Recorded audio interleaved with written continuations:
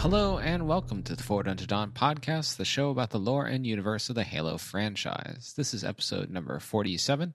I'm David, and I'm joined by my usual co-host, Danny. Hi, Lee Hotley. And this episode, we're also joined by our old co-host, Isaac. How's it going, guys? Isaac was last seen on episode 42, and most of the time can be found running the media analysis channel off screen, but we brought him back to finally talk about Halo Infinite. It was quite a wait for Infinite. 6 years. We're going to talk about all aspects of the game, particularly a story. Before we get into the nitty-gritty, I guess we should go around high level. What do you think about the game? Well, it's been exciting. I don't feel like I've been this enthusiastic about a Halo game in a long time. Feels like a return to kind of the classic Bungie era in a way. No, I think you're absolutely right.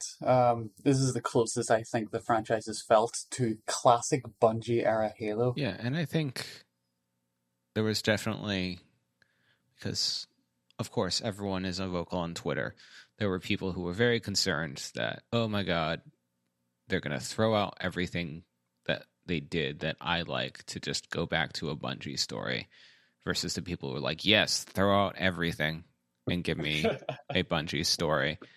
And it's one of those things where I feel like generally the arc of 343's games have been sort of overreacting to criticism and thus trying to, like, they waffle back and forth and end up pleasing nobody. And this is clearly aimed at trying to please everybody, but I think it's actually pretty successful at it. It sidelines a lot of the 343 stuff, but it doesn't eject it. It deepens some of it while also clearly giving you, all right, spiritual successor, back to basics.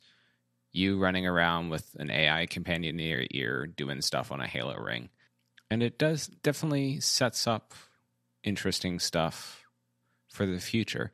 This is very much like Combat Evolved in so many ways. I think the one that sticks with me the most is that it kind of feels like it's half of a story. They just leave it. It's like, oh, yeah, there's this whole other thing going on, but we're not going to worry about it here. And you get like the hero shot of all the characters at the end, grinning into the camera, just waiting. Are we going to go down the negative stuff? Because that's I want to get started on that part of it, but I don't think we're ready to go down the bad things part yet. I mean, it's overall things. That can be the story, and the amount of story we get, I guess, can be both a positive and negative depending on how you're coming at it. Well, you were saying specifically about pre-release, there was fears from some fans that they were worried about having like all of 4 and 5 and their experiences through those past 2 games just being tossed to the wayside. And I would argue that's what happened. If you didn't play 4 and 5, it doesn't matter. Just jump right in. You played 3, yeah, go on, there you go. There's your storyline, there's your Master Chief. Everything's grand. Nothing matters from 4 and 5. And that's a slap in the face. That's kind of a strength to the story as well, though, because I've got friends who haven't played since Halo 3 or Halo Reach, since the Bungie era. They kind of had a passing interest in 4 and 5 and never really delved into it very deeply. There just wasn't an interest. I don't know if that has to do with the art style or the fact that it's a new studio making games for the first time, but I've got friends who've jumped into this experience for the first time since Reach and are just loving it the same way they used to for the old Halo games. Yeah, it's interesting. And I definitely have seen some people, well, I think it's a minority opinion. There are definitely people who think they tossed too much. And I think with all this stuff, really, how much the ultimate question is, I guess, zoom out in 2 or 3 years when we've gotten, hopefully, multiple expansions or additions to the story to see how much of that stuff has been sort of tossed by the wayside, or if it's just been refocused for a much simpler, smaller story. That this isn't, and it's interesting, we've gotten, since the games come out, there's been, everyone's starting to put like their ArtStation portfolios and stuff of what they did. And it's clear that at one point in conception, Halo Infinite was very much going to be Halo 6, and it was going to follow on more directly. It was going to be more galaxy spanning. There was stuff that looked like, all right, we're still going to be on Sanghelios for stuff, at least for part of it, things like that. They had scenes that were set on possibly Earth or human colonies. And that all obviously through production delays and all that stuff, and just refocusing to be more clearly a spiritual successor to Halo Combat Evolved, that all got shorn away. And so there's downsides to that it does feel a little more disconnected. There's also benefits that, like, you have a simpler story. And I think, too, similarly to Halo Combat Evolved, there's not a ton of story in this, but the strength is that it's generally done quite well. Can I just say that the link to doing it more like Halo CE is very, very disingenuous. Halo CE had a lot of variety compared to Infinite, or any variety compared to Halo Infinite. The CE had more in it, more diversity, more environments, more story. It's not like more being CE at all. It's like a single level from CE. That's it. It's not more like a CE experience versus like Halo 2 and 3 at all. It's not a fair comparison. Well, you get the surface of the ring, the Pacific Northwest environments, you get the Forerunner environments, and then you get the banished ships, which show up for those, I guess, just the first level, right? Yeah, and then they're just sort Yeah. of like sprinkled on. 3 environments. But no, those are basically that's one level from a Halo game. One level from a Halo game can encompass all of that, and then still have more levels full of excitement and wonder and different things. But this just has what I would consider to be a slightly big level, and that's it, just one level.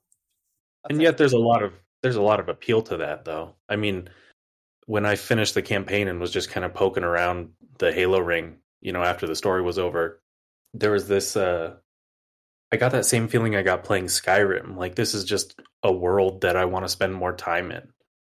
And you've gotten that a little bit from previous Halo games, but once you finish the level, you move on to the next one.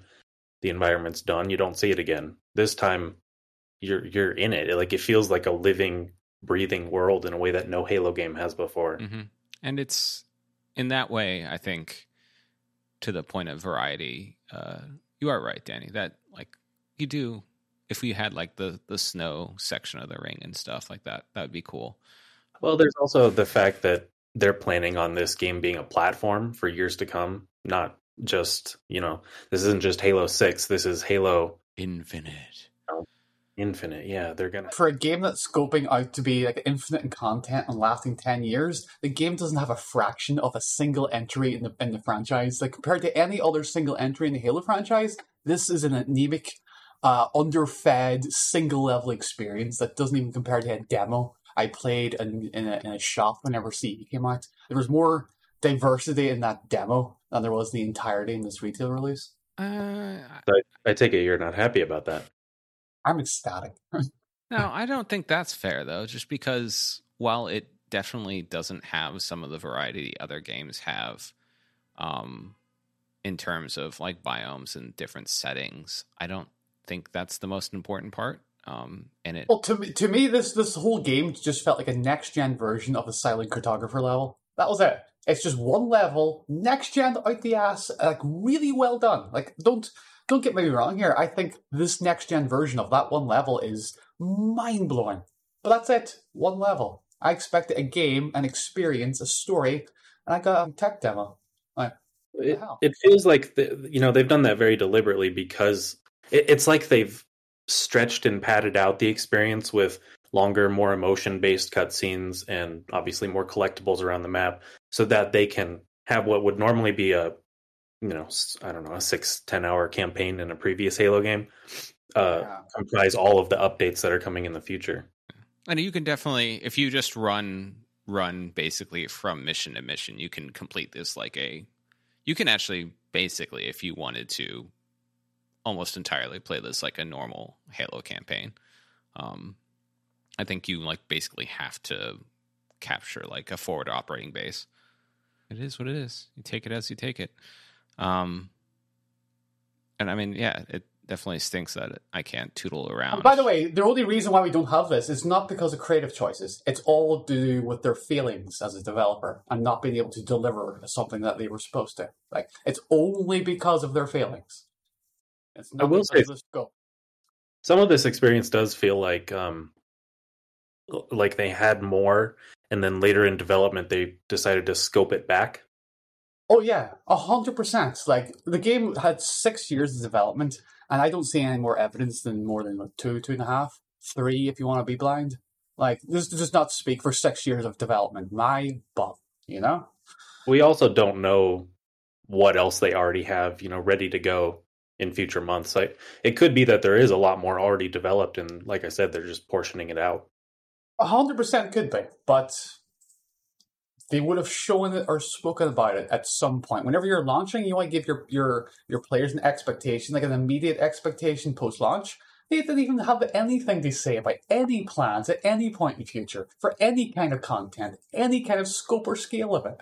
It's a live service game, so obviously there's pitfalls to that. But at the end of the day, as a consumer, you get what you get. And you can either decide if this is worth your time or energy or not. I have a very basic question. Right, as a player. Will I get more campaign story in future at all? I don't have an answer. When will I get a new multiplayer map? I don't have an answer. When can I expect anything like that? Don't have an answer. When can I expect any other levels in the campaign? No answer. These are basic questions. When can I expect co-op? Give me a time frame. They give me a seasonal sort of shift, the idea. That means nothing to me. Give me a time frame. Give me months, years, however. They're avoiding the basic, easy questions. Never mind the hard ones. So, what did you like about the game, Danny? Oh, it is the best 10 minutes of a sandbox that I've played in about 10 years of the franchise. Easily the most. It might even be a coincidence considering how they all ended up. But they have a fantastic, immediate combat sandbox. It matches some of the best at Halo 3. Even. That's as high as praise as I can get for saying things about how the game works and plays. It's up there with Halo 3 during its best moments. That was one of the things that I told a lot of my friends who have checked out of Halo over the last few years. Is like they just made the ultimate Halo sandbox. Yeah. Like, it's so much more focused on the gameplay than the story and the experience and the variety that you're complaining about. But I think I felt like that was a worthwhile trade-off. Yeah. Well, I missed the most from Halo 3. The one thing they really don't deliver, set pieces. Name me one interesting set piece in the game. I can name you a whole cavalcade from any of the previous games throughout the campaigns. Name me something remotely interesting that happens in Infinite. That stands to, say, the Scarab fight from Halo 3. Anything. Go on. Name me one thing that happens in Infinite that you thought was particularly outstandingly memorable as a set piece. Well, in terms of things that this game absolutely does better than previous Halo games, boss fights are actually fine to good versus terrible to annoying. I really like the boss fights. And I usually hate boss fights in my games. I don't like stuff that reminds me that I'm playing a game, frankly. I like to get immersed in another world. And this one, I felt like the characters that you were encountering were so compelling in and of themselves that it was just more fun. Well, did you enjoy the Tartarus boss fight in Halo 2? Because that's what it felt like. We just got Tartarus times 5. I don't think so, because Tartarus, even in some ways, the final boss fight is like Tartarus evolved, except now we've come up with like a story reason for why you can't take down his shields. That instead of random reason, it's a random reason, but it impacts a character that the pilot, so you care about that. And so it still has like the phases of a classic video game boss fight, but unlike Tartarus, you aren't just running around waiting for the AI to tell you, oh wait, now it's fine. Yeah, but surely the actual mechanics of the boss encounters can have a little bit of a change up since Halo 2. Come on. Well, I think it does, because that's the advantage of Infinite, is that it gives you such a sandbox to mess around with. Throughout most of the game, I just ran around like Spider Chief with a grappling hook, and that was fun. You just grapple up to things. Like you can, when you're running around in the overworld, if you can see it, you can probably just grapple yourself up. You might have to like grapple and fall and keep doing that, but you can climb up sheer cliffs that way.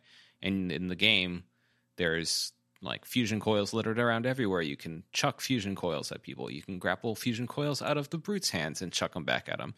Can I point out that the grapple hook mechanic is so well implemented and so fun, it actually makes every other mechanic that you're supposed to slot in to replace the grapple hook to be irrelevant. I don't care about anything that's not grapple hook. That is the thing, as I found out like through some of the boss things, like the grapple hook is great, but it's not necessarily always the best weapon. And doing like my legendary run through, it's like, oh, the drop shields, I now see your value, because there's some places where it's so much easier to take down an enemy if you have this. Can I see the value of that content if I don't play the hardest game mode, please? No, or is that it's only still for around people there. who really appreciate the game? I'm not really enjoy the content because I'm not hardcore enough. That's another place where I feel like this game I like more than the others, in that, especially with Reach, I think was sort of the pit of this, but it's the case with lots of the games on Legendary, is if you aren't running around with a plasma pistol and a battle rifle, you're doing something wrong. Like at Legendary or harder, it's insane to do anything else, whereas this, I felt like I had more options.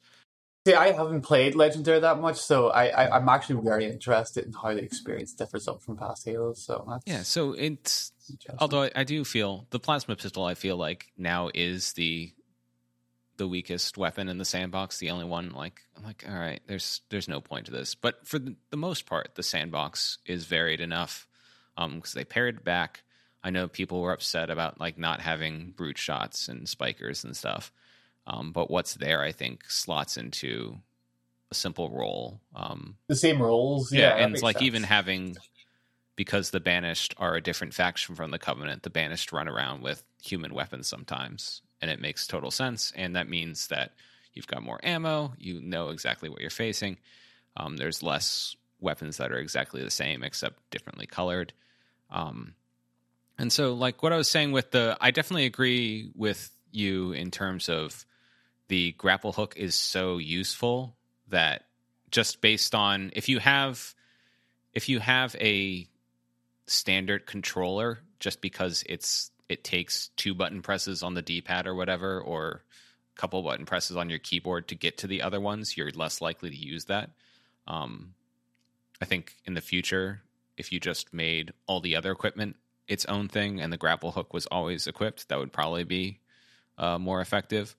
But it's definitely, once you use the other things, I think you find their value. You just have to get into the practice of actually using them, because it's so much fun being Spider Chief. That's the problem. It's not as much fun to just thrust around, but yeah. Can I say one thing that makes that grapple hook really special is that Halo has a habit historically of taking a mechanic that other games have and just refining it and just making it make more sense in Halo's context. And I think the grapple hook is such a good borrowed mechanic that obviously they didn't innovate by throwing an effect in grapple hook, but the difference that their implementation it makes, like the implementation in the game, just feels so natural and rewarding.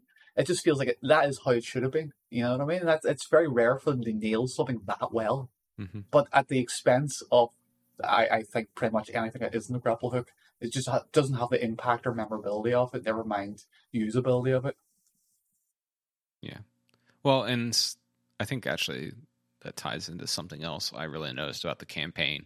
Like the grapple hook makes no sense. And at one point I had a grunt who I grappled onto exclaim like, how this makes no sense, because the grunt is 5 feet and tiny, and I am a 2-ton thing, and somehow I am the one being dragged to it.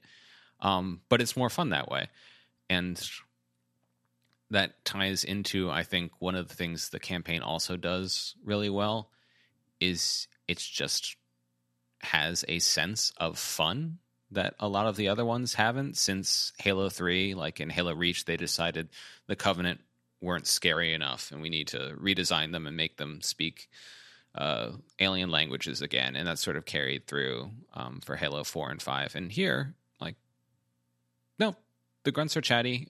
They've got, even the brutes are funny. The grunts sound so familiar. For some reason, the grunts seem a little bit more familiar this time around. I can't put my finger on it for some reason. It's just something about Joe, I guess.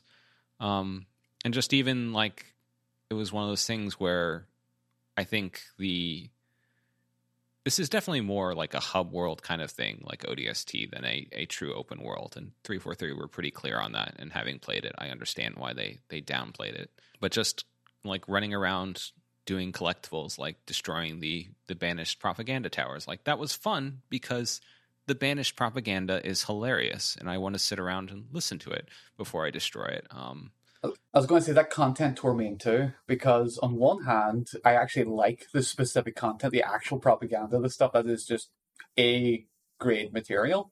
But on the other hand, I hate mechanically the implementation of a Far Cry piece of shit mechanic that's lazy. And it was very, very just thrown in there because it's lazy design just to populate a map of crap. I hate it mechanically. I don't think it's fair to call it lazy design, because if you look at the trends of like every single game company these days, everybody is kind of unifying their game design principles. The open world game design principles, yes, that's what I'm saying. It just felt like it was a Me Too inclusion. It's like, well, we have to put this feature in because people expect it. Let's just do our good spin on it. So I'll say their spin on it is amazing, like quality material. I just don't like that. It's just they didn't do anything extra interesting mechanically with it. If that makes sense. Yeah, I mean, I think the reason so many people are latching on to these design principles is that they're really good for telling story, and they're very grounded in the world of the game. I mean, you used to have stuff in old games where the story felt like it was kind of separate and tacked on, and now it feels like in every open world game that I play, it emerges organically out of the space that you're in. And I think that's one of the benefits that gaming has over other mediums. So I think it's cool to see developers leaning into that and utilizing it better. And the fact that Halo has kind of observed and followed those trends, I could see how you'd interpret it as I want to do that too sort of vibe, but I think it's opening up so much more interesting storytelling going forward if they use it right. And, you know, we still have to see if they will. Oh yeah, absolutely. I'm all for it. Yeah. I think actually that was one of I think the open world stuff worked for me in that it wasn't too huge. It didn't feel super empty. It was fun to travel around, and there weren't like too many. I think especially The Witcher was a game that I overall enjoyed it, but you go into this giant map and then they just hit you with icons. And you're like, oh my god, there's one, two, or three. They're quite different. The three. I've only played the first two. The third one. There's just so many icons, and I definitely think like Assassin's Creed games or Ubisoft games can run into this even more. Yeah. But it's just it becomes like, there's so much cool stuff to see, but there's all this crap I have to do. And for the most part, I think Infinite avoids that. Those games feel overwhelming because not only do you open a map and the map is populated as far as the eyeball can see, but it also has a lot of like story content. Like Halo Infinite does not have the multitude of story campaign content to go along with all the side dressing. So if they put more side dressing in, it would just overemphasize the lack of main story, I think. So I think they play a balancing act, and it actually hit right. I think for what they have in game, it seems to be about right. They balance it. Well, it's also interesting because it's the only game with an open world component I've ever played where the characters like chastise you for not playing the story. Like if you finish up the mission after a while, like Cortana or the pilot will like, hey, we should really like continue this plot point. instead of just like a game where they expect you to run around for 40 minutes not touching the main quest, like in Skyrim or But something. is there not really a reason for that? Because like Skyrim, you can literally disappear in the map for hours and just never stop exploring. In this game, you'll stop running. You'll run out of content very quickly. You'll run out of interesting things to see and places to go very, very quickly. Like that's what's trying to rein you in, because Infinite is not a true open world game, and it's the illusion of it that feels great, but the reality of it doesn't compare or measure up. Yeah. But I'm totally happy with that. That's the thing. Like this is, I think, the right amount. It's like I think I spent 35 hours altogether 100%ing stuff in the first playthrough, and like that is totally fine by me. I don't have time to spend 100 hours in a game these days in the same way. What about you, Isaac? How long did you play through the campaign? Like in terms of like story, or just how much time I've actually spent The campaign. How much time have you spent in the campaign? That's all I'm asking. Like you just said a time. I asked Isaac how long did you spend in there? I mean, I didn't count, but I spent a couple days on the first run through getting. This was one of the first times I played an open world game. Actually, I should say it's one of the few times I've played an open world game and all of the collectibles didn't feel like too much of a distraction. So I do agree that they struck the right balance there. But I mean, I felt like I was pretty focused on the story the first playthrough. It took me 2 or 3 days to finish it, and then I did a legendary run through after that. But mostly I've been in multiplayer, honestly. Yeah, I mean that's definitely the downside. Is I think the lack of co-op and stuff didn't bother me as much now. It's just one of those things where, especially lack of level select, like I'm going to go back in 6 months when they add stuff in, but that's where the lack of stuff hurts it more. My experience then has been very different from you guys, because I was missing content since the very first time I loaded the game up. I wanted initially to do a co-op playthrough. I realized that split screen doesn't always work out, but I thought at least a co-op thing that was taken away from me at the start. And then I wanted to take my time and go through the levels, because I wanted to appreciate the smaller details. And then I quickly realized that I have no ability to go back and revisit any levels. Anything I missed it. And then I start getting very upset because I didn't know why I missed. When I first played through the game, I wasn't looking at spoilers on the internet. I wasn't talking to online communities. I just kind of blocked myself up from the world and was spending time on Zeta Halo. Like I was fully immersed in it. And I just remember the first time I was playing through the campaign, I kept saying out loud, I was sitting by myself, but I just kept going like, wow, this is amazing. This is so cool. So we had very different experiences, Danny. Yeah, Shocking. that's the thing. I was just very frustrated. I wanted to explore. Honestly, guys, I wanted to explore more of the games, because I didn't know about a thing, and someone else pointed out a thing to me, and I've missed it. And the game, for some reason, that was the thing that messed with my head the most. Why would they not let me go back? Every other Halo game lets you curate the content after you've beaten it. You could go back and take things at your own time. The game took that option from us. Didn't even explain why. And won't even tell us when we'll get it back. Don't you feel like that adds replayability? It gives you incentive to go back and do the campaign again? Do you like being forced to play a series that you like in a way you don't like, as an excuse for replayability? It's like, you could play it badly multiple times, or I could just wait and play the way I want to the first time. The way I paid my money to. You know what I mean? Like, come on. I've played through every other Halo game like that. What I've seen from 343 Industries is that they're really talking a lot about sustainability from a mental health perspective. And I have to say, I think that that's incredibly admirable coming from a game studio. You know, most game studios are so easy to lean into crunch, and we've heard about the nightmarish conditions that people have to work under in the industry. And I think it's good. I have to agree. Finally pushing back against that. Oh, I have to agree. Crunch culture at AAA studios is a cancer on our industry. I have a background in QA. I understand the pressures and realities of some of the more negative sides of the industry. Don't get me wrong. But again, it's no excuse. There's 6 years of developmental failures here on show. You can't just ignore it all because they get some good birds right. You know what I mean? To be fair, expectations have always been an issue in Halo games and Just a bit. media in general. um, I, 100%. Yeah. yeah, it sounds like the issue is not really the game, but the expectations versus the reality. 100%. But it's also on them to set and calibrate our expectations accordingly. And if our expectations are out of whack, it's not our fault.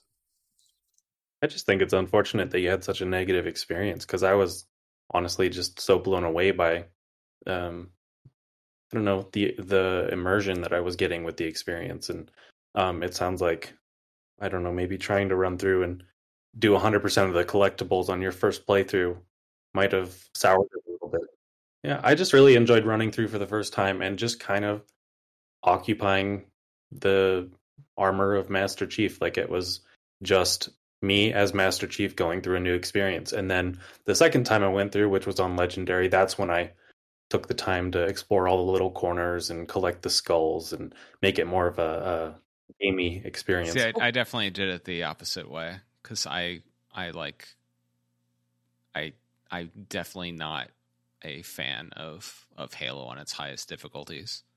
Even though this one does it a lot better, I think it's just not as fun an experience. So I spend all my first game playthrough is looking at all the nooks and crannies and poking around. And then when it comes to Legendary, like, all right, let's see how fast I can get through this. Okay, I guess we were talking about mechanics and stuff. In terms of the actual story. Can I get Isaac's take on this, please? I've been dying to hear Isaac's take on this as the resident Forward Unto Dawn Cortana expert here. I'm dying to hear your take, Isaac, on what you think the story is like. It was very minimal. No lies detected.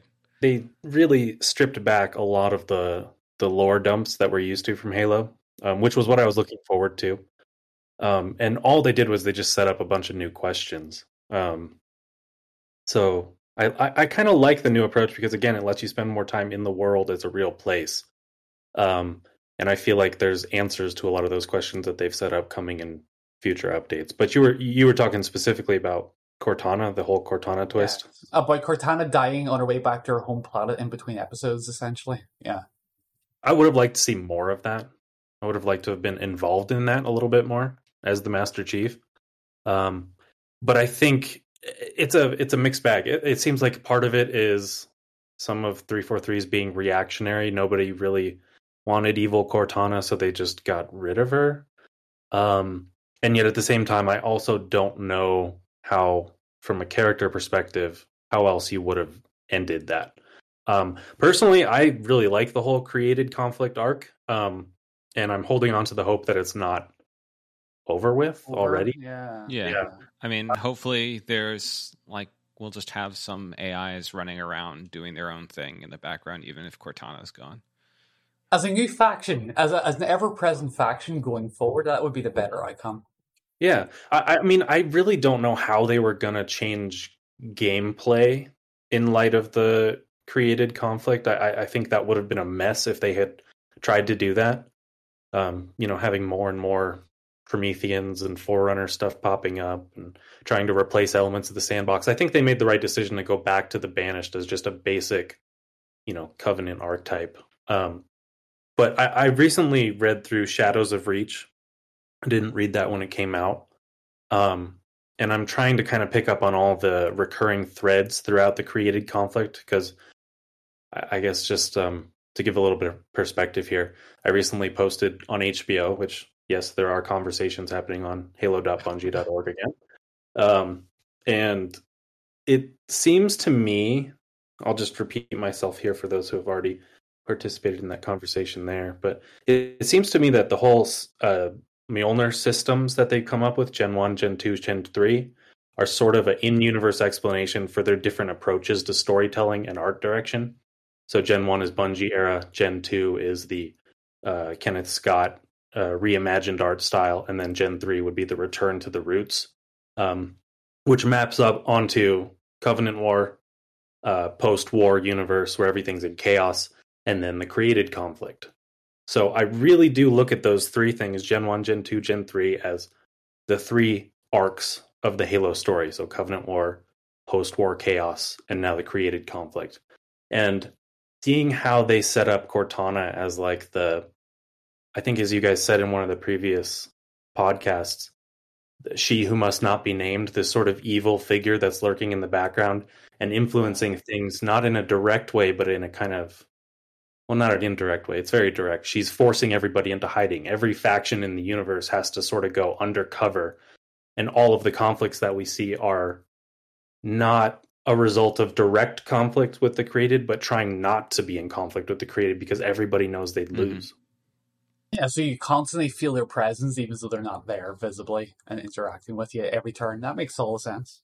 I think it's a really interesting way to, a really interesting direction to take the story, because Halo usually is about just there's the bad guy, go stop him, and do it.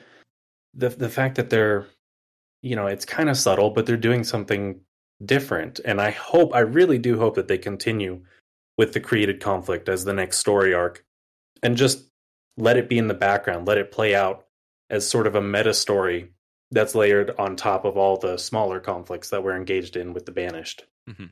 But I have to say, like, you know at this point, considering what Infinite sets up story-wise with another faction, they're probably going to lean into the new name faction rather than a past name faction at this point. Well, I think it's unclear. I think the problem the created have fundamentally from a game design standpoint is robots are not as fun to fight as organic things. Yeah, 100%. Yeah, that was the biggest complaint from 4 and 5 was just shooting robots in general. And so I'm hopeful that, like you're saying, that it comes back not only because it's interesting to have it still be a background thing and have multiple plates spinning at once, but also that no matter how fun the Covenant or the Banished are, I think always more fun, the moments I love the most in all the Halo games are when you are in the middle of two factions fighting and you get to decide who you're going to take out first or if you're going to let them sit back. And like those multi-unit factions between the Flood and the Covenant and the Forerunners and stuff, like no game since Halo CE has done that as well, but I think that's still a very rich well to draw from. So hopefully, we'll see the endless fighting the Banished versus etc. Like that would be an interesting way of bringing some of that back. And if the created are just kind of hanging out in the background doing sneaky things, that's a way of doing it. Sort of like, I don't know. So I guess you haven't read any of the stuff with Intrepid Eye, Isaac? I read what was it?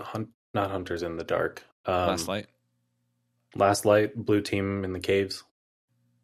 So that's kind of they I guess they sort of just wrapped up her story with Divine Wind. That's why I can't think of it. They kind of wrapped up her story in Divine Wind, but I think that was sort of an idea that you could sort of use for the created, was that she was impacting everything indirectly. She had her own plans. It was actually, to me, it struck me as what if the assembly existed but was better. And so I definitely see them doing that with the created going forward. So you're saying that the Intrepid Eye, I think she could be sort of a template for things that they could do with the created going forward. Yeah. Okay, but she was still in service of the Forerunner. But she was, and it was an interesting thing because she had the same thing, like, oh well, humans have to be tested for the mantle, and to the point where she ends up deciding that the created had ruined everything, so she is fine with lighting the halos because she's gonna basically scratch her plan and start over again. So it's an interesting layer on top of everything. I do think, for the most part, it's actually interesting that Halo Infinite is the game where we do hunt the truth. Actually, that's a good point. Yeah, it's almost like the promise. It's almost like the promise of Halo 5's marketing finally being realized. Hunt the truth harder. That there were only so many ways, especially with the stripped down thing where we're not going to rely on a ton of stuff and a ton of characters to do this. That was sort of kind of the only way it could have gone. It's funny, before release, we did a video about like, well, if Cortana's dead, who killed her? And there was the one person in the comments who suggested that it was going to be like a sacrifice play, which I did not call. I think the thing that ultimately didn't work for me was that we needed one more scene of her grappling with her decision and basically changing her mind, that we mostly just get like a couple of like, oh no, like I've messed up. And I felt like there needed to be more there to sell that to me. Because obviously the character interplay in this game is great, and between the weapon and Chief and Cortana and the Chief and the pilot, it all works there. Yeah. And that's what sells it as well as it does. But I still, if this really is the end of original Cortana, and I hope it is, even if I think that they truncated some of the cool stuff they could do with the created. I think at this point you have to leave her dead. Can I just call out at this point Jen Taylor yet again for her performance in a Halo title, and again she has utterly destroyed her own work in the past by knocking it out of the park even harder this time. I am such a fan of her work, and to see her work take such a stage and her take on so many roles as she always does and kick all the ass. Yeah. It's beautiful. It's kind of a shame that Halsey doesn't play more of a role, because it would be hilarious to just have scenes with her playing 3 different characters and you can tell them all apart. All interacting with each other. Yes, that Like would be so good. The voice and animation team do such a good job in this game of making, this was the whole thing, like going back to Halo 4, the rampant Cortana is concerned about that she's going to get replaced, and she actually does. But they do a good job of making the weapon absolutely feel like a different character. And not only that, like more likable than the original Cortana. Yeah, she is. Don't go there. You'll piss off someone on the internet by saying that. It's true. I agree with you. Well, But I Halo, feel you'll right? piss off the internet. Yeah, she is. I like Cortana as much as the next person who grew up playing those games. But I think that's also like the point. Like, she was written to be more likable than the original Cortana, so that there's that line that Chief gives, like, I forget exactly what it was, but she says, "Do you trust me?" And he says, "No, but I want to." Yeah. And that matched so well up with what I was feeling as the player. Like, this isn't the character who's helped me through all of these different game experiences. This is someone new who I feel like I'm kind of betraying my old friend by liking more. And I think they did that on purpose. So you kind of feel the guilt that Master Chief feels in getting along with this new AI better, easier. And while there was 1 or 2 times where like her naivete, even if it's understandable, like felt like it was slightly over the mark. But generally it worked well, as I think they do a good job with the pilot and with her of managing to pull stuff out of Chief, both in a like serious like character standpoint and also in just funny stuff, like her continuing insistence throughout a surprising amount of the game that maybe this isn't going to be bad news and maybe someone's coming that's going to be a friendly, and like no, you clearly have not played all the other Halo games. We know how this goes, and the Master Chief has seen it all, and he knows better. And yeah, that definitely, maybe the original Cortana was something like this when she was initially activated, before she knew everything, because we only meet her a couple years into it. But she is, I think, likable is definitely a good descriptor for it. Even before Cortana went on her dastardly plans, she's much more. I guess the most sardonic AI is probably Serena from Halo Wars, but Cortana was definitely along that scale, and the weapon resets it. Yeah. Well, Serena was also modeled off of Cortana to a certain degree. Yeah. So, Uh, but while we're talking about characters, I'm curious what you guys thought of the characterization of the Chief. I liked it. I think it's one of those things where he now can speak in campaign, which is great because now he has an actual personality that comes through it most of the time. I don't know. It's one of those things where, like, that's something fans have always complained about way back, complaining about the Flood versus the Fall of Reach and how Dietz and Nyland characterized him.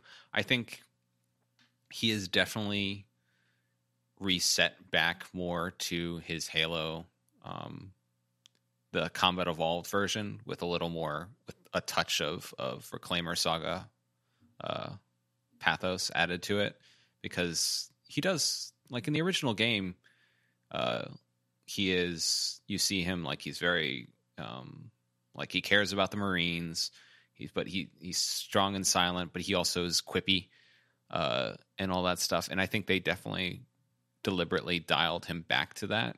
Whereas in the later games, especially with Bungie, they had sort of shut him down, and he was more Cypher. And then in Halo 4, most of everything was just reacting to Cortana.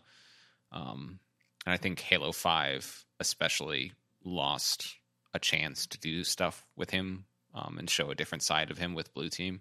They just decided not to go there. So I think for the most part, I liked his interplay. And we do see something different of him, I guess, with the pilot, because clearly the pilot is like a normal human being thrown into a Halo game. He's freaking out, man. And while early on I found it a little grating, I think he just complained a little too much, even if it's totally understandable. The moment where they have the heart-to-heart and he admits that he ran away from the fight and he failed and he's not sure what to do, and Chief relates his own failures, that sold it. And that also felt like a side of Chief we don't get to see with the usual bounds of him talking with an AI or just taking orders. It really feels like it was building off of some of his characterization from 4 and 5, where he's kind of thematically, trying to decide if he's human or machine, person or soldier. Well, and that's definitely... It seems like he's made his choice by this point. Yeah, and I think that's definitely in terms of... I think with the Foreigner stuff, there's a lot of thematic links to Halo 4 and 5. And also in terms of revisiting the question of man versus machine from Halo 4. That's definitely another theme that's heavily picked up from the Reclaimer saga.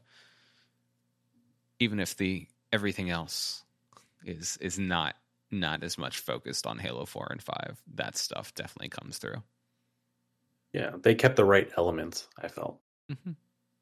Yeah. What did you think, Dan? I definitely feel like there's a lot of elements they could have thrown at the wayside. But I think returning the overall appeal back onto the older games and doing that was probably in the game's best interest for success, because I think it ties in with what they've done in the past couple of years, getting that game, and because we know the development wasn't stable. 6 years can't give it away, but whatever they've done to bring that experience back, to appeal to people that wanted a certain visual identity, that wanted certain things. Like, I think they narrowed what it was going to be in order to hit that note, and I think they somehow, despite themselves, still hit it.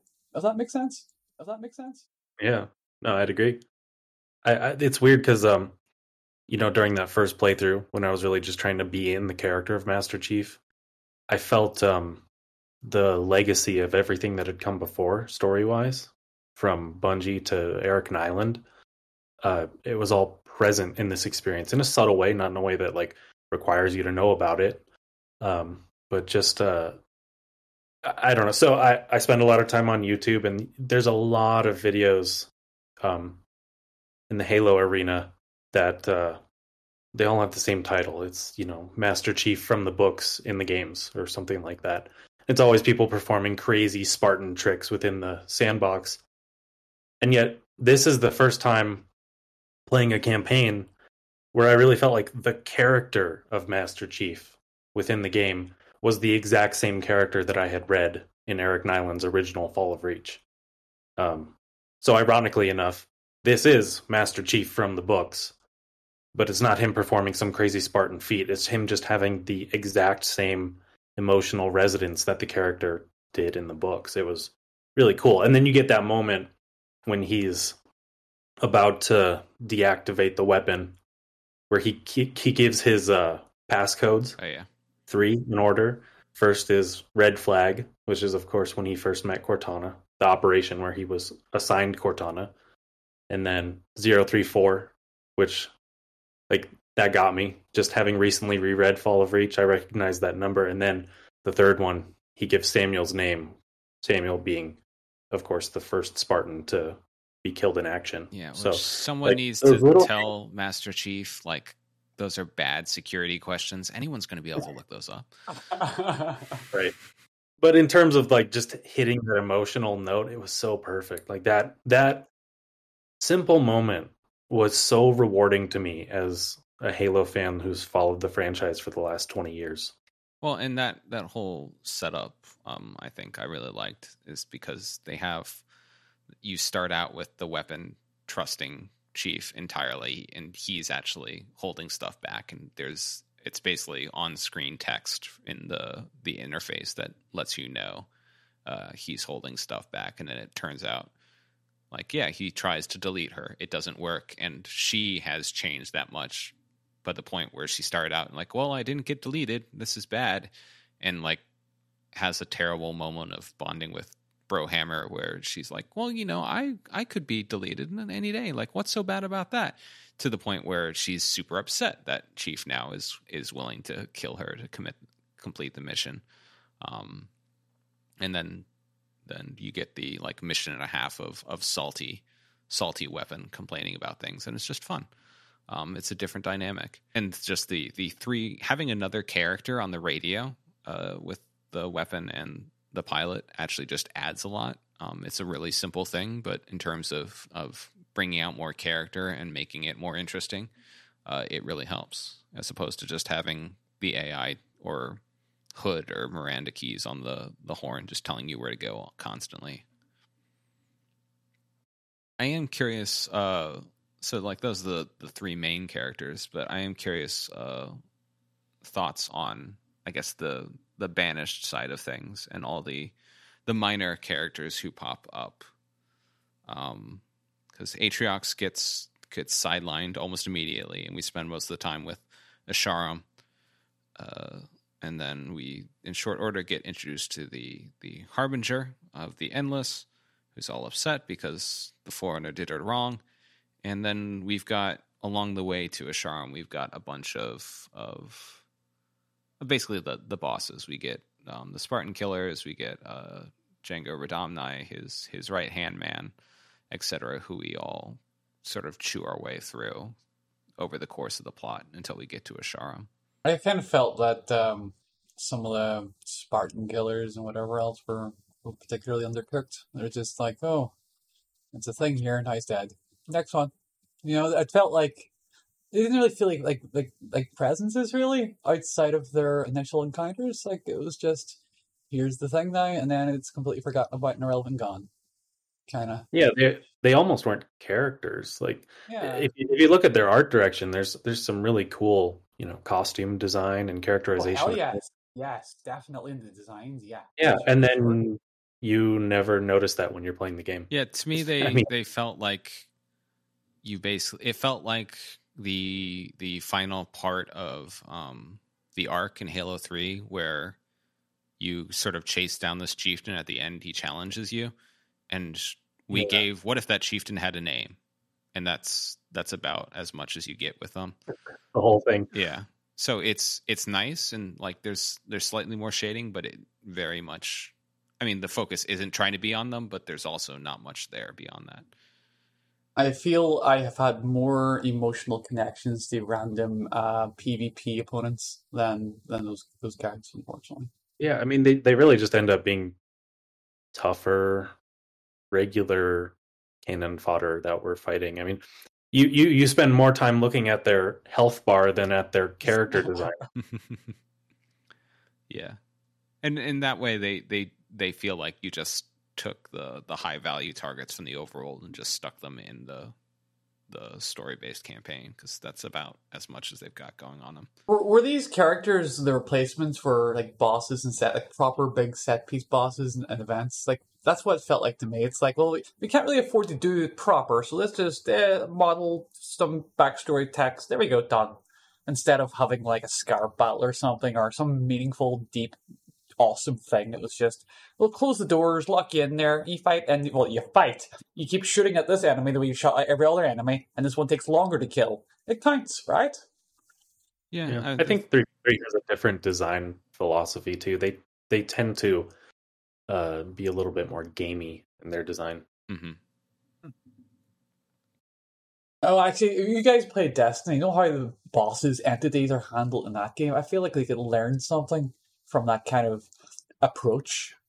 But I just felt like there's a lot. It felt more like 90s video game bosses rather than 2020 sort of stuff. You know what I mean? Does that make sense? Mm-hmm. Yeah. I feel like the bosses that are scattered throughout the world, or the high value targets, could have used a little, like, even if like when you walk up to them, the camera snaps out and pans over to them and they get a little quick cutscene introduction. That would have given like a Borderlands 3 character introduction. Just a smash something cut.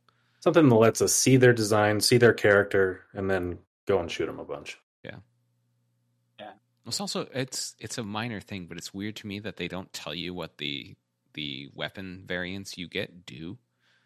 You just kind of have to, like, some of them are clear from their names, but some of them you just have to futz around. Excuse me, you should automatically know what a red sword does that a blue one does, and you should just know that. I mean, it's cooler. I know that.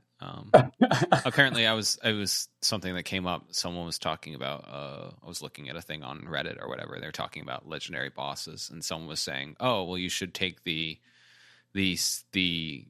Sentinel Beam variant in because it's really good at all the bosses." I'm like, I don't know, what does the Sentinel Beam variant do?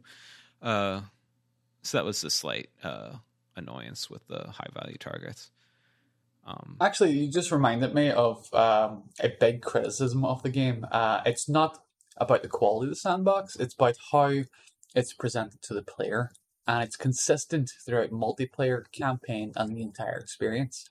And once I realized this, I just couldn't believe it. So, you know how the vehicles, the weapons, all of that is introduced in the campaign, and there's a lot of customization, there's a lot more to it. This time around than ever before. What I personally don't understand, and why they've taken half, well, it's actually more than half, because the only part of the sandbox that you have access to constantly through all modes of the game is the human stuff. There's literally no access for you to, say, customize and get all these variants of all these other weapons that you can take across all these different modes and customize yourself with. Anything that's not human is just ignored. There's a million different weapons that you never even get to look at because they're enemy weapons, apparently, not you weapons. You don't get to go into your recustomization thing, earn skins, unlock stuff for them, attachments. It's like they just ignore about 2/3 of the entire content of the game. And I don't understand that either. I guess there it's just what you are going to be regularly using, because But you can't regularly use 2/3 of the sandbox. Come on. You can't regularly use it because they don't let you. That's all. I don't know. I think that's probably a concession to the fact that, I mean, it doesn't help. It's sort of a chicken the egg thing, but like how no one generally likes using alien weapons, and it's such a weird thing. But they were talking about, I think, for Halo 5 or something. Do you not want to have a nice ghost skin, for example? You can have a skin for all your other vehicles. Why not ghosts? Why not wraiths? They're present in the game as equally as the other ones. In an infinite time scale, we'll see. In terms of other characters, I am offended that they introduced Despondent Pyre, who has been teased for, I mean, at least 5-ish years. They mentioned like that when they were tootling around an installation of 7, wondering where the monitor was, and then she gets killed off in 20 minutes. and then gets replaced by I don't even remember his name, but I thought that especially with the redesign of the monitor casing, which I personally did not like, they sort of made like a Wheatley from Portal 2 character out of the second monitor that pops up. And I missed Despawn Empire. I was sad that I liked that character though. I mean, yeah, he was kind of lifted from Portal 2, but he just really worked as a crazy Halo monitor. Yeah. I feel like they're doing a better job of characterizing them with similar trends, but still having different personalities. Yeah, adjutant resolution. I haven't encountered a monitor type personality in these games I haven't liked yet. You know what I mean? I think they've done a decent, good job. I have no complaints about that. I think it's also kind of interesting that they for a third time redesigned the monitors in a game when their focus was specifically going back to the classic art style. Yeah, I didn't really get that either. I think it was an interesting choice, but I think to me it communicated that there are just a lot of different types of monitors out there, and we'll see as much variety across them as we do across the Sentinels. Well, what was interesting was that so they're totally changed, but the thing they made sure to copy exactly was the like, I guess, I don't know, like CPU or whatever of the monitor, which has been, you saw it in Halo 4 in like the station like lockdown along with the index and stuff. And that was the same. You see like it ripped out of the monitor when the Harbinger is going through it. So that's the exact same, even though the outside is totally different, which is kind of random but interesting. Oh, sorry, Encephalon. That's what it is. That's what it's called. Their little CPU. It's their CPU thing, like their little weird internal thing. Yeah. They gave it a name? Yeah, apparently. Halopedia gave it a name. I don't know if it actually has that name because it's Halopedia. I don't trust what's on there. I did notice that too, though, because I recently picked up that what is it, Warfleet or whatever the ship book is with the cross sections. Yeah, Warfleet. Yeah, and they had that monitor one right up front. Mm-hmm. And then the Harbinger I thought was interesting, but considering we don't go anywhere with her, I mean, she serves her purpose, but she's mostly there to just be mysterious. Yeah, you know they're going to answer that more in future updates, but like what I want to know is they keep on dropping all these hints that there's some connection to the precursors. I think there was one of the audio logs. The Harbinger says at the very end of the audio log, "I shall talk and you shall listen," which of course is a Gravemind quote. So what's the connection there? What's going on? Yeah, if they were like the Endless were another creation of the precursors or something, we don't really know. I understand what they were trying to do with it, but there's a billion ways they could have done it slightly better. You know what I mean? It just felt like not only did they not want you to think about what they were trying to move away from, I thought they were willing to throw some new dangly thing in front of you to distract you, and I don't feel the dangly new thing has as much as an appeal as finding out what the f*** happened. That they really do not want you to know about all the Cornan stuff. Like they're so desperately moved past that stuff that they just want something to keep you going forward. And instead of dealing with all this interesting state of stuff, you're like, oh, look, new people, you. It's like, come on, you're better than this. Yeah, I agree. It could have been handled better. It was also interesting that, when was the last time we had a new alien species introduced? I feel like the last race is the Yonet from Nightfall. So it's been which again was not very deliberately structured in its introduction. I think the last one was like the drones in Halo 2. Might have been actually. Yeah, and so I like them in terms of like their weird little squiddy thing, which I guess if they're tied to the Lovecraftian precursors, that kind of ties them visually. They're weird little squid things, and her little squid kids that are the skimmers, which is I liked as they're a concession to the fact that drones were never particularly fun to play. So at least if we have a flying enemy, have them only operate in a certain range, so you don't get shot from behind and above, which was helpful. I'm grateful they did that, because if they brought back the drones and just completely changed their behavior because of gameplay reasons, it wouldn't have went down as well. I think it was smart just doing it fresh. Yeah, I think you could have done an interesting banished twist on the drones to change their gameplay, give them different armor that changes their functionality or something. I thought it was a little odd that this strange new alien species shows up and then suddenly they're just part of the banished. The part that got me was that the weapon immediately names them, but they're also named that by the banished. Like you could pull like the whatever Cortana pulls the strings out of the Prometheans to find out if they're knights or something. That was a little bit better than just like, I'm going to call them skimmers because they skim. Like, And it relates to their gameplay behavior, coincidentally. Do you get it? Well, do you get it, Mr. Chief? That's a classic Covenant thing. You got your grunts, your elites and such. Yeah. What did you guys think of the introduction of the skimmers? Like in the story-wise? I mean, they're definitely I think that probably the conservatory is one of the better overall missions, I think, because it's where you finally like, all right, here we're gonna kick the plot into overdrive. We're gonna throw a bunch of new stuff at you and let you figure it out. And they do have like the evil like monkeys from Wizard of Oz thing going on about them, which I liked.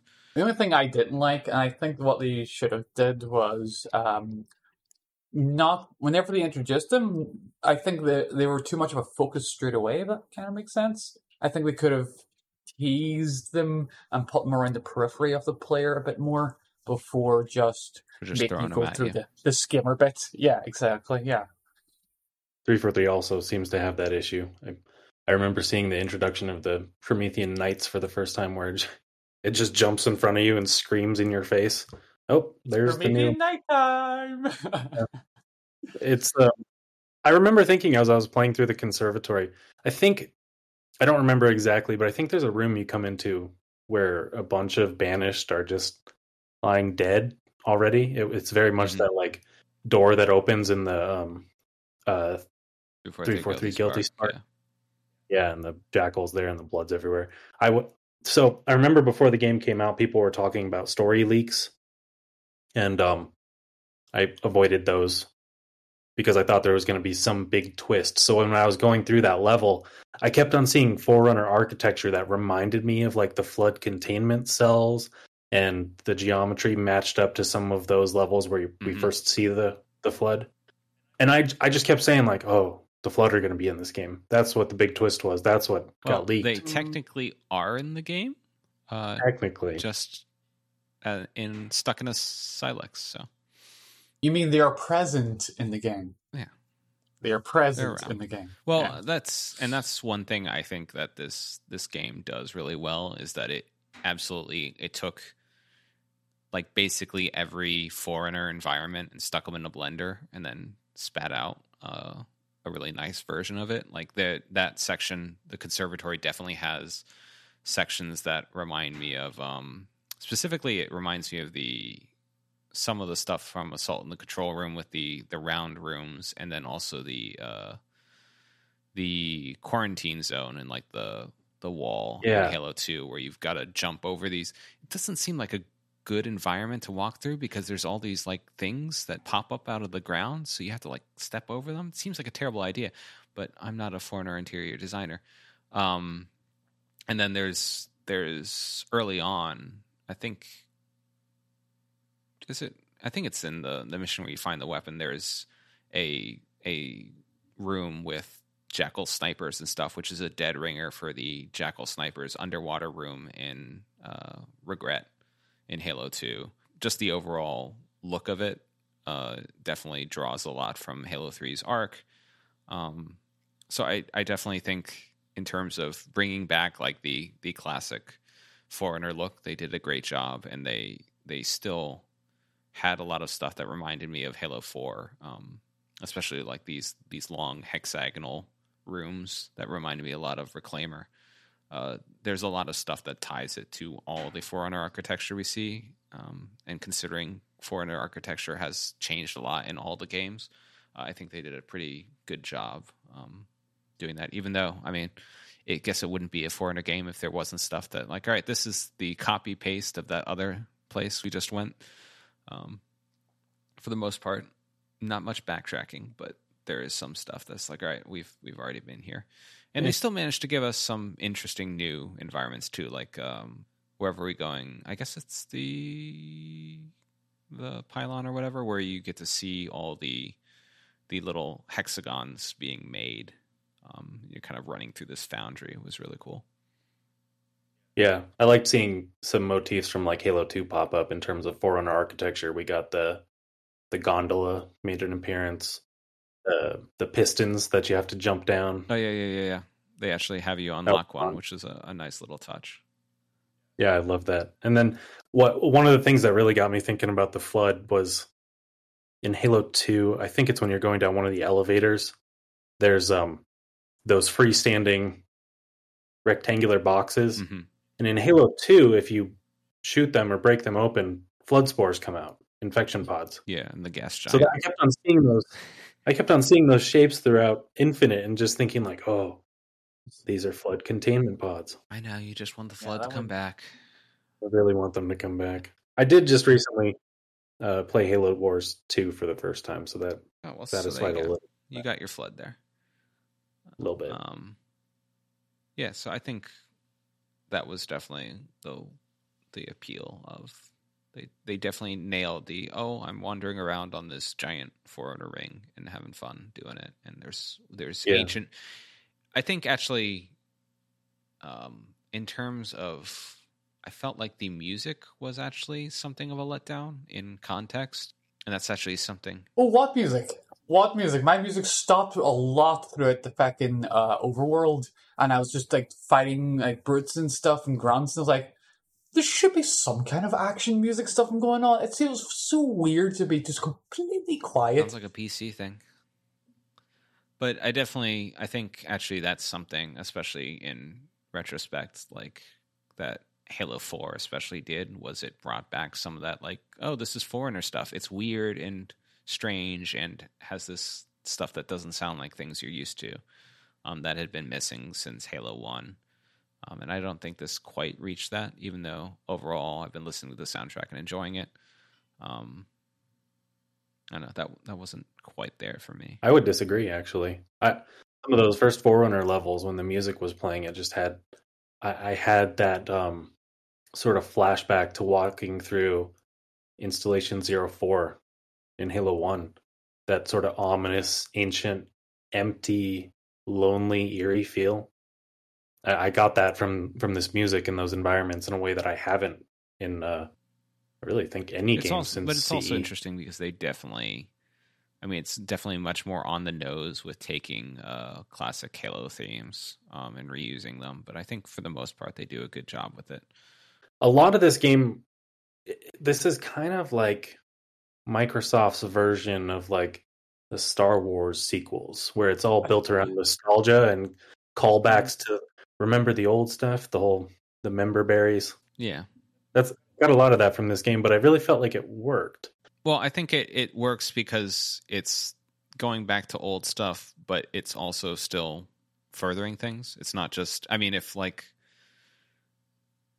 you had popped up at the end, like the big bad is like, oh wait, the Covenant have come back yet again, or like somehow, I don't know, the Prophet of Truth returned.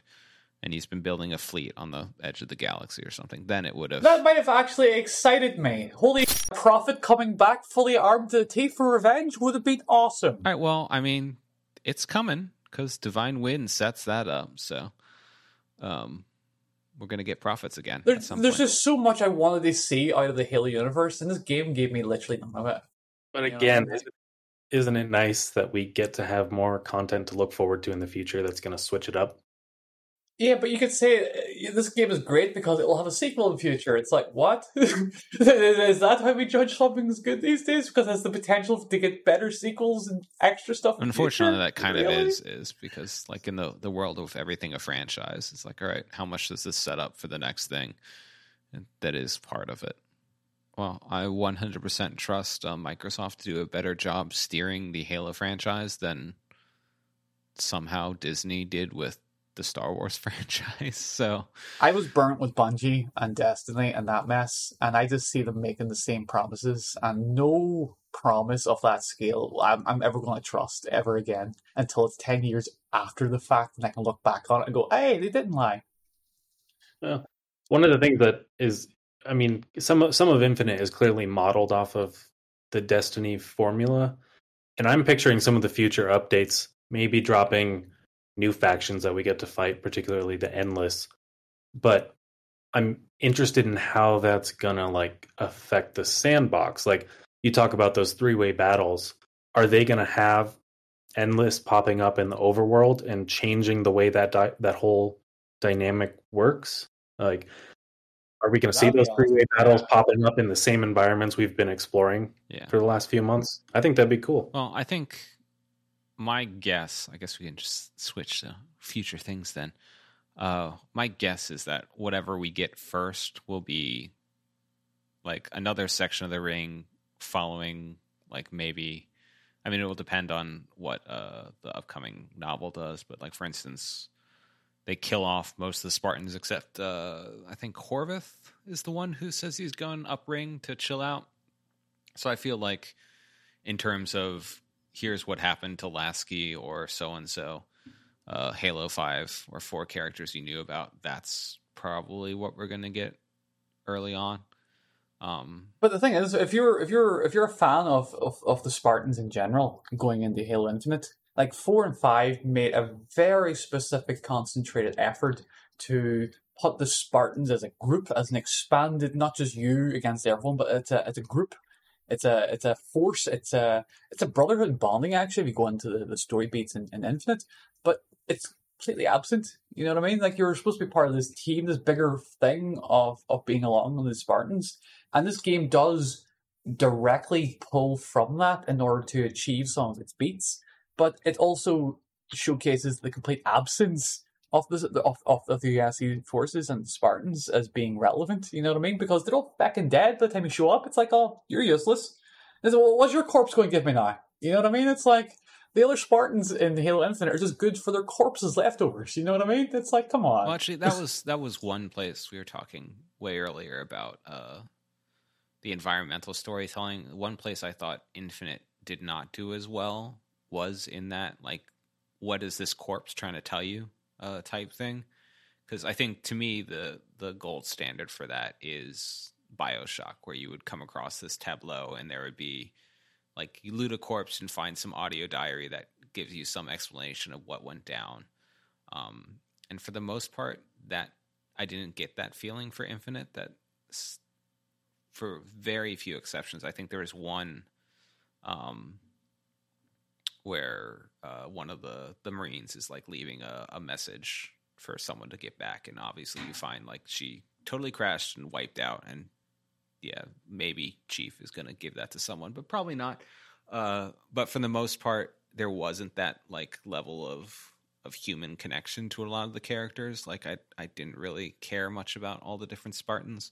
They were just mostly just kvetching about stuff, and none of this is going to work out, but there's not enough character moments for me to care about them, especially if you haven't seen them.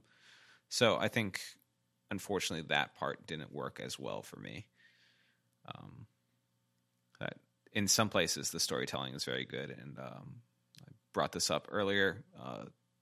We were talking about things that came back.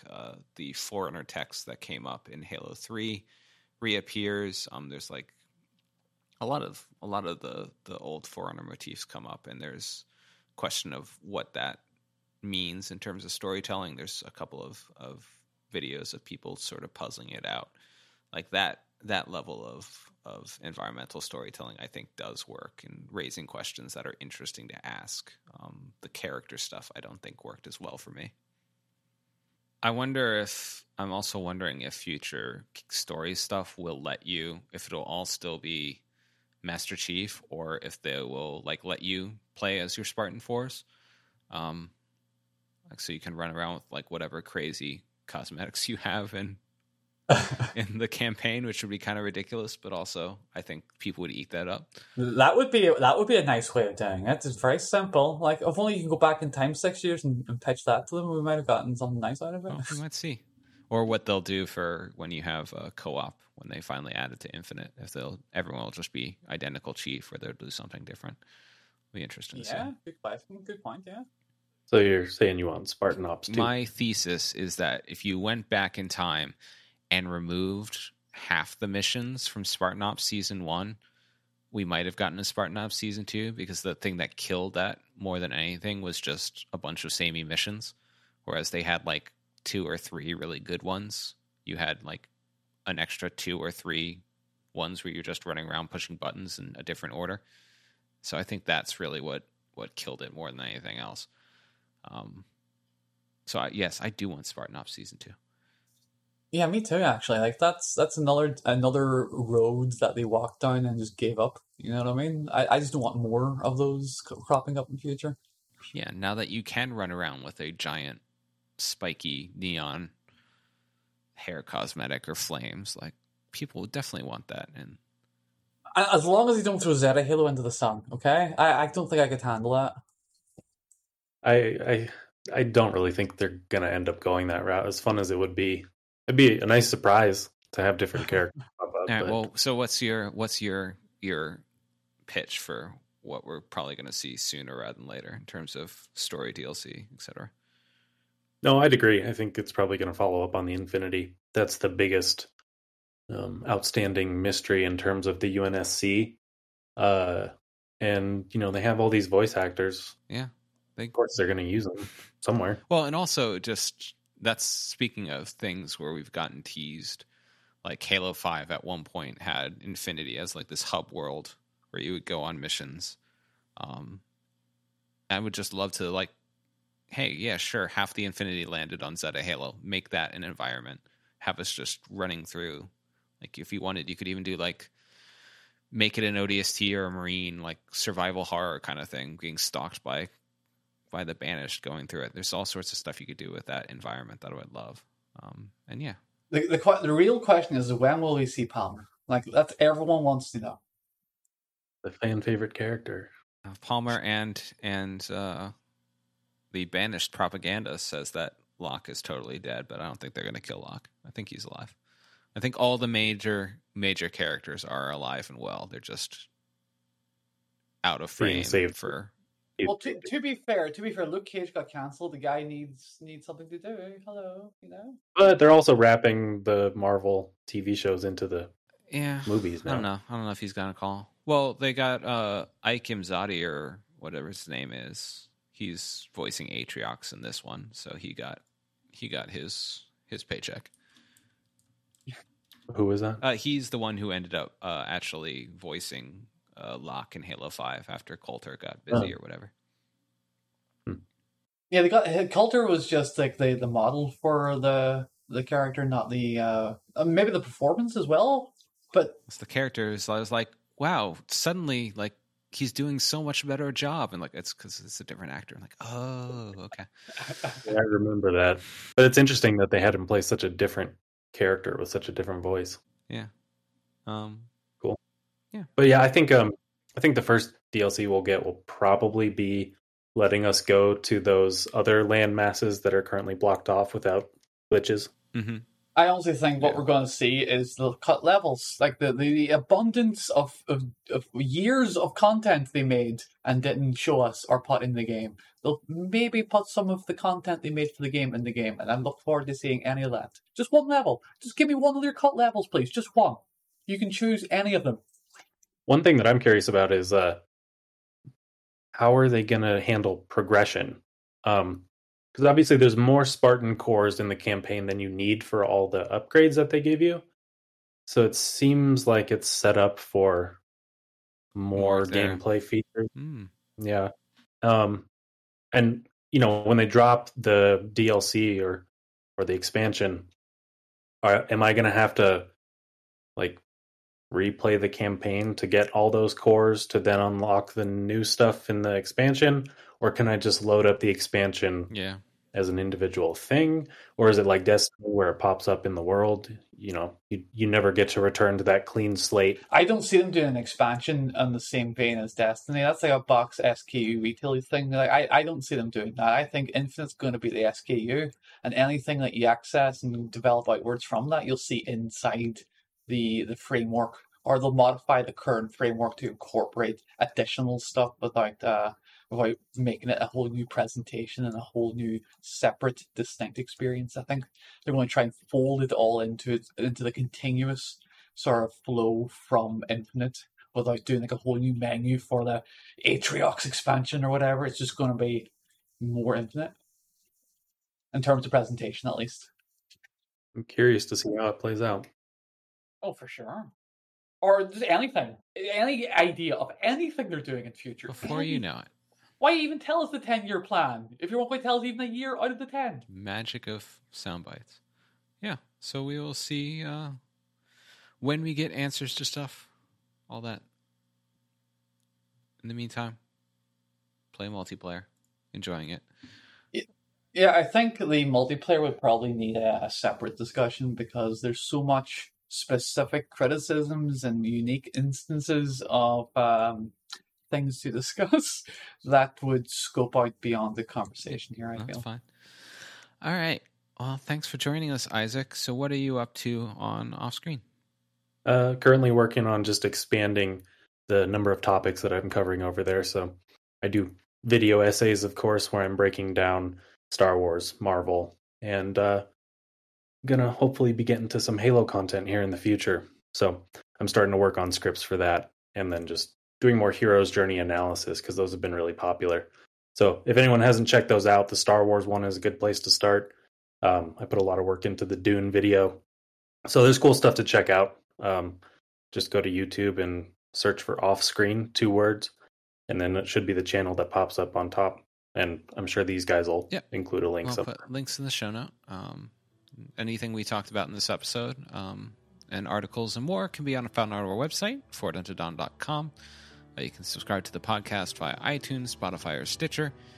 Check out our videos on YouTube at youtube.com/forwarduntodawn, or follow us on Twitter for updates to all our content at the handle ForwardDawn. Thanks for listening, and see you next time.